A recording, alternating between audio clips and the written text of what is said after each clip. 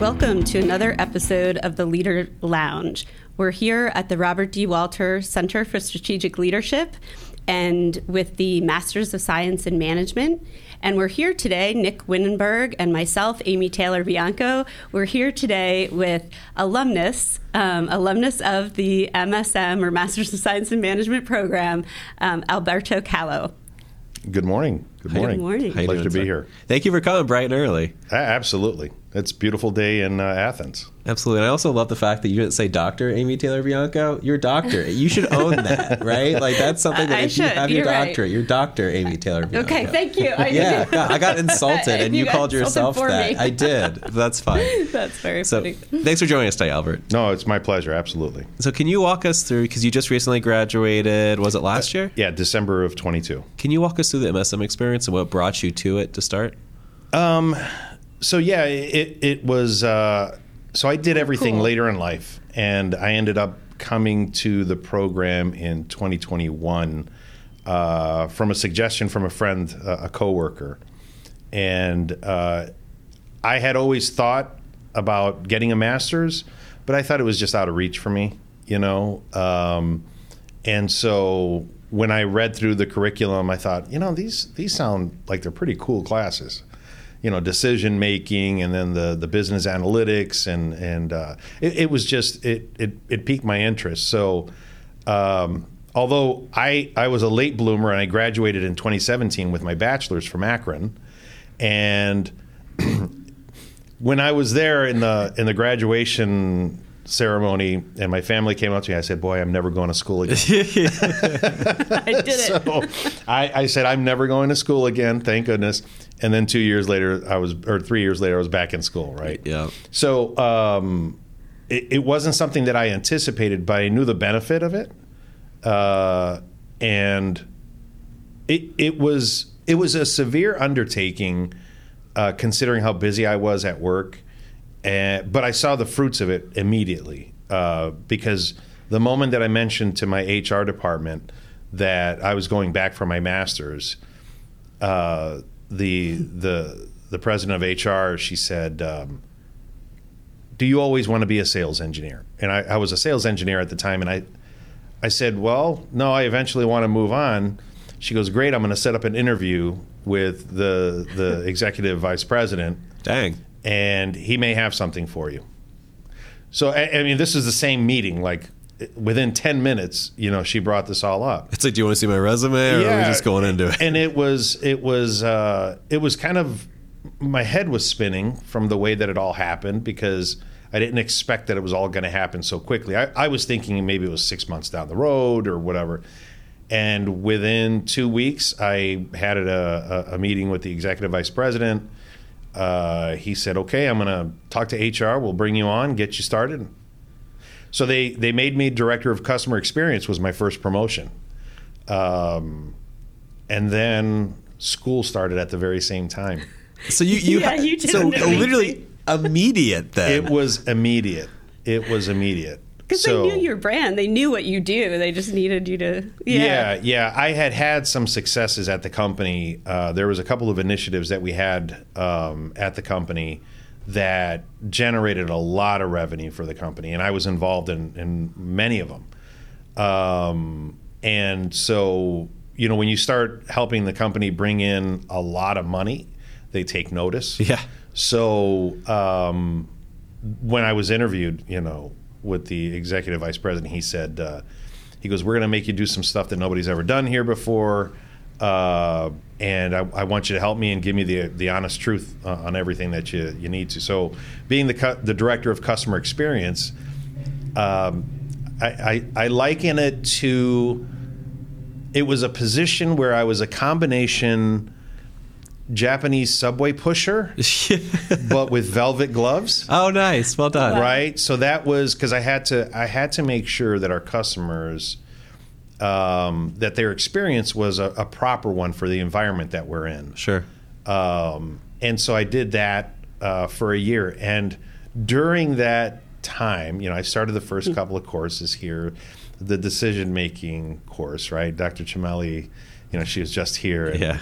I absolutely, that course blew my mind. Yeah, me too. Because I think we take for granted too often that we make our decisions on all these great informed, we have so much information. Look at the data. The data and everything. And you don't realize how much human characteristics play into it.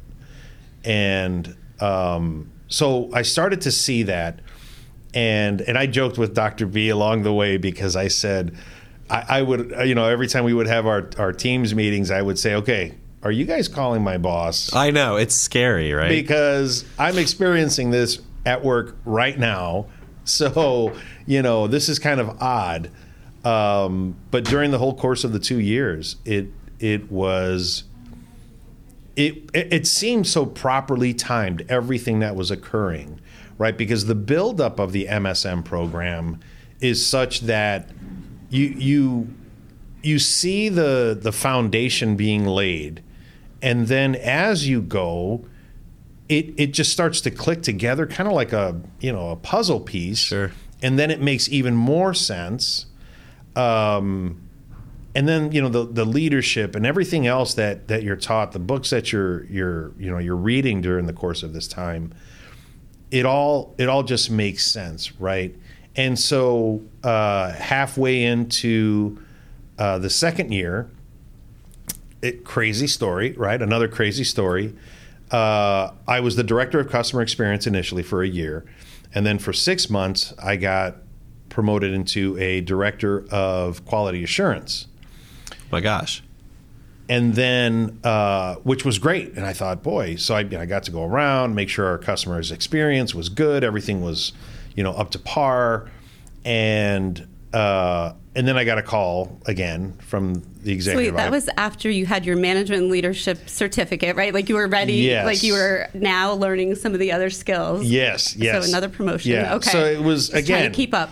That when Dr. B, when this all happened, this was June of 2022, I get a call from the executive vice president. He says, hey, I need you to lead a department for me. Is it the same executive vice president? He's pulling all kinds of favors with you. Yeah, then, right? The same one. And so he asked me to take over the company's technical support department. Oh, my gosh. Team of about 80 people. And then I was promoted to associate vice president. Oh, my gosh. Wow. So how many people were you leading when you started the MSM, and how many people were you leading when you finished? Myself. Yourself, okay. Leading yourself. Okay. I was leading myself, right? Okay. And then when I moved to the director of customer experience, I had one resource that was reporting to me. But we were really more like colleagues because it was just in structure he was reporting to me. But and then I was asked to lead this department, which was quite the challenge because there had been some attrition and folks just move on and things like that. And quality, yes, it's very hard. And then the environment that we're in technology and communications. It's very difficult for a specific market, and it was a challenge to say the least. But again, I saw all the benefits, just all the courses, the way that they were laid, right? Dr. Levanus and just everyone else. It just seemed to make sense, right? Now I know not everybody's they weren't on the same track as I was, but for what I was doing, it all made sense, right? I took the supply chain management with Dr. Haberman, and then the Lean Six Sigma. Oh, the Lean Six Sigma was amazing, right? Dr. Like Metcalf. that. I just saw, because I'm a very process oriented person, and I'm a troubleshooter. By nature, I've always been a troubleshooter. I did that in my previous 27 years in telecom, and when that Lean Six Sigma course came up, the light went on, right? Sure. And I love the phrase building efficiencies, right? So that became like instrumental. And then when I started in that role, just to give you an example, it made the effectiveness of those courses combined. We started out with 5,000 tickets right? So because we're tech support, we get trouble tickets, right? Every day. Every day. Many of them. Right. And so we started out with near 5,000. They had been escalated for a long, long time. They were having a tough time getting that number down. And then as of May of this year, we were down to under 1,000. Oh my gosh! Wow! And we had limited resources, right? Because the company we were in a hiring freeze and things like that. Some of the challenges that you face, when you're trying to make the numbers right. And so I actually was able to accomplish more work with less people. But one of the biggest things is that again, combined, all the courses combined, just they set the stage for that type of preparation, and I think the leadership course, right? It's one of the strangest things, everything that I read is your people will need to know that you care, right? And as a leader, I think in the leadership course, and I'm always I'm an expressive person, right? You're when I'm happy, I'm happy, and when I'm upset, I'm upset, and I express it. I don't have a good poker face, so I can't play poker, right? Good to know.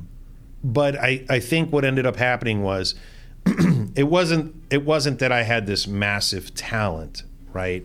That I was able to get the team to work in unison to get those tickets down. It was that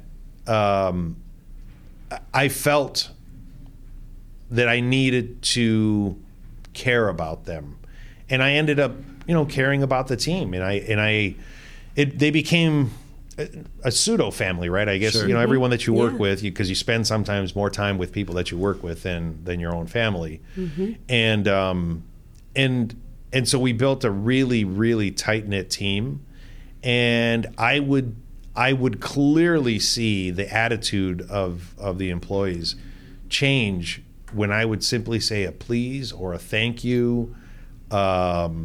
And I would buy donuts, I would buy small them things. Yeah, pizza, and when I would travel to some of the offices, because we have offices in Fruitland, Idaho, and in Texas. And when I would travel, I'd buy them lunch, barbecue, and whatever else. And it was I had gotten the comment that it was refreshing to see a leader that cared, and I do, right? I mean, my culture and everything, my background just kind of leads me to care. But you can't do that without the tools to get you to that point, which I think that's the power of the MSM program, because you really do become, that person in management that people look to. So that was probably the biggest thing for me, is just being able to understand who I needed to be. Sure. Because it changes you. It does. It changes. It's funny, I talked to my wife about this, and I liken the change to when I was in the Army. I went to military police school. And that's a very tough school physically, because you're training at the time, back in the early 90s, it was the same school where the Marines trained as well.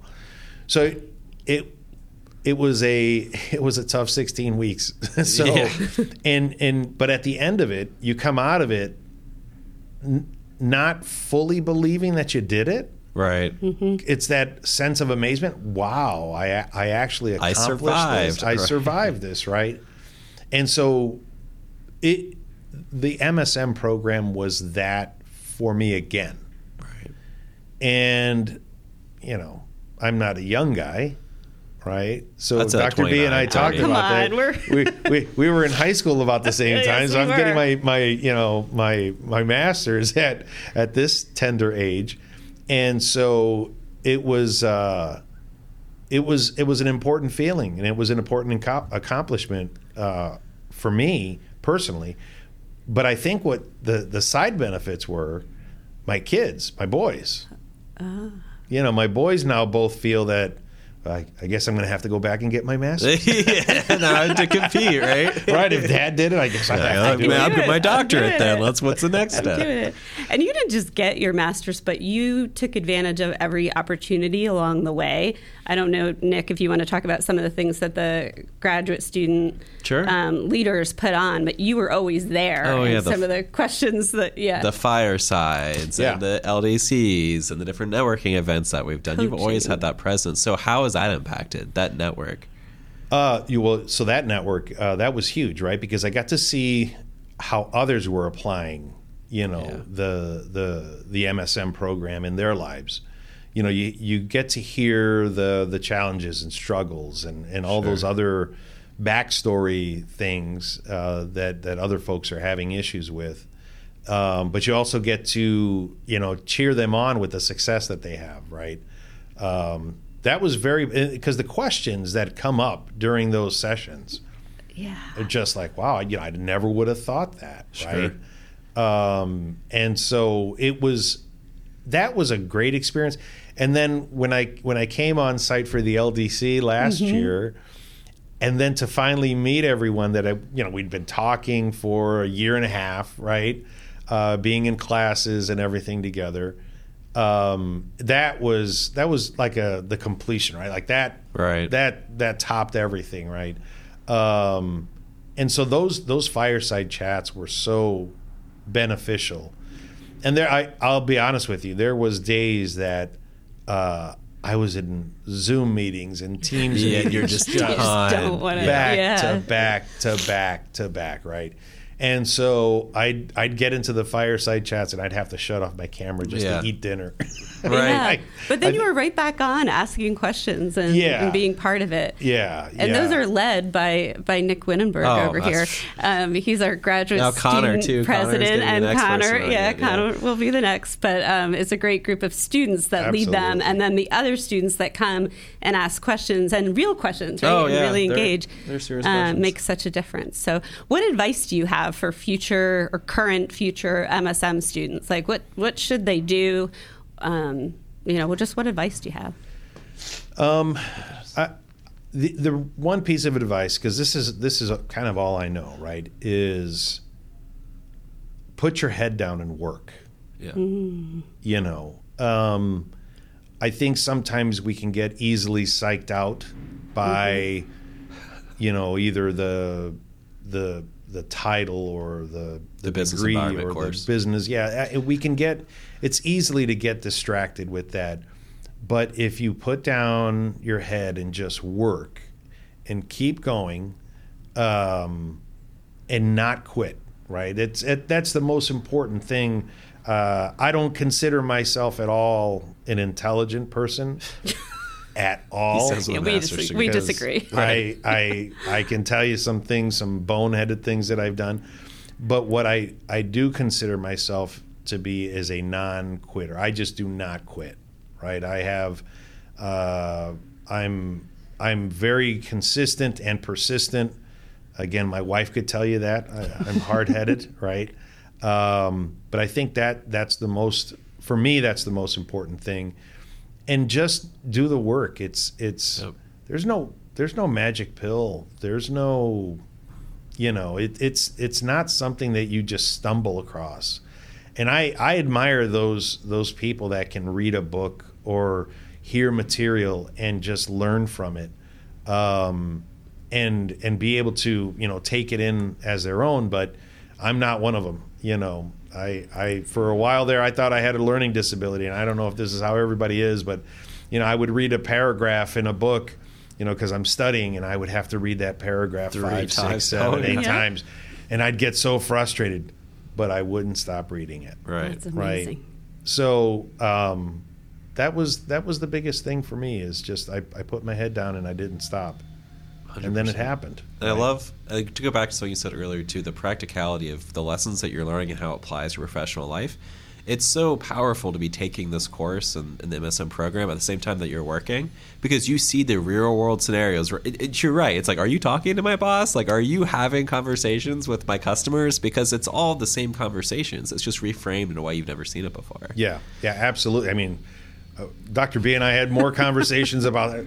Are you literally, we'd be in the Teams meetings. Are you sending my boss messages? What's going on, right? Because it seemed to just click. And it wasn't even, it was just, it was bound to happen at work. Right. Mm-hmm. And the MSM program knows that environment so well that it seems like it's planned, right? Right. But it's because it's so well structured. It just fell into place as it needed to, right? And your brain does that for you. Once you hear the information, you read the information, you learn the information, and then you come across it in real life, then all of those applications are just fall into place. They fall into place, and it just makes complete sense. I love it. I think for me, it was the book, The Outward Mindset. I think that was the one that we had to read in 5005 or whichever one that was. But after I read the book, it just kept on coming up in real life. I'm like, okay, it's spooky. Right? Yeah. So it's good. Any final words about things that you wish you had done differently with the MSM program, or any other pieces of advice? If you're going to build it differently, what would it look like? I wish the MSM program would have been around 30 years ago. And I wish I would have finished college much sooner. Right? I think that would have been the big one. But I think I think the MSM program is absolutely fantastic. And it's funny because when I say to someone that I got my master's, they'll say, "Well, what did you get your master's in?" I'll say, "A master's of science in management." And then they kind of do their little head tilt. Right. Like, what? Right? They think, it's not an MBA. Right. And then I think educating folks on what the MSM is probably the most important thing that needs to occur. And I mention it every time, I'm in conversation with someone, because the content of it, while an MBA is great, but I think the content of the MSM is so much more impactful for someone working in corporate America, right? That it really sets you up for success. In my mind, it's just more relevant. And it absolutely is. But you're right. There's that bias of, you're getting your business master's, you're getting an MBA. Like, I've had to restructure that thought so many times with people. Because like, you're getting your MBA. I'm like, well, I'm actually getting MSM. What's that? I'm like, you need to have that ready because you're going to get it all the time. Right. So what's your go-to when someone says, what is the MSM? Well, I mean, depending on the situation, right? I'll say, well, it's a master's in management, and there's a whole science behind it, and you wouldn't believe it. And then what do you mean I wouldn't believe it? And then I love talking about Dr. Shamelli's decision-making class, right? Because that's most impactful to everyone, right? You explain the different ways of how people make decisions, and then all of a sudden you've piqued their interest, right? Do we get commission for people that I know. This is just to make sure. I love hearing the way you talk about it, though, because it's so helpful, because it is a master's in management with the whole science behind it, and it is known around the world. But in the U.S., the MBA is the bigger draw. I think you're both leading and managing more and more people, and it's really the degree for that. But no one can say it better than the students themselves. Yeah. Dr. B, do you have any closing thoughts? Sorry, Dr. Amy Taylor Bianco, do you have any closing thoughts? I just want to thank you, Al, for being here. I get to see you again, which is exciting. Love that. And love this time with Al Callow and Nick Winenberg here at the Leadership Lounge at the Robert D. Walter Center for Strategic Leadership. I know, we call it the Walter Center. There we go. All right. Thanks for listening in.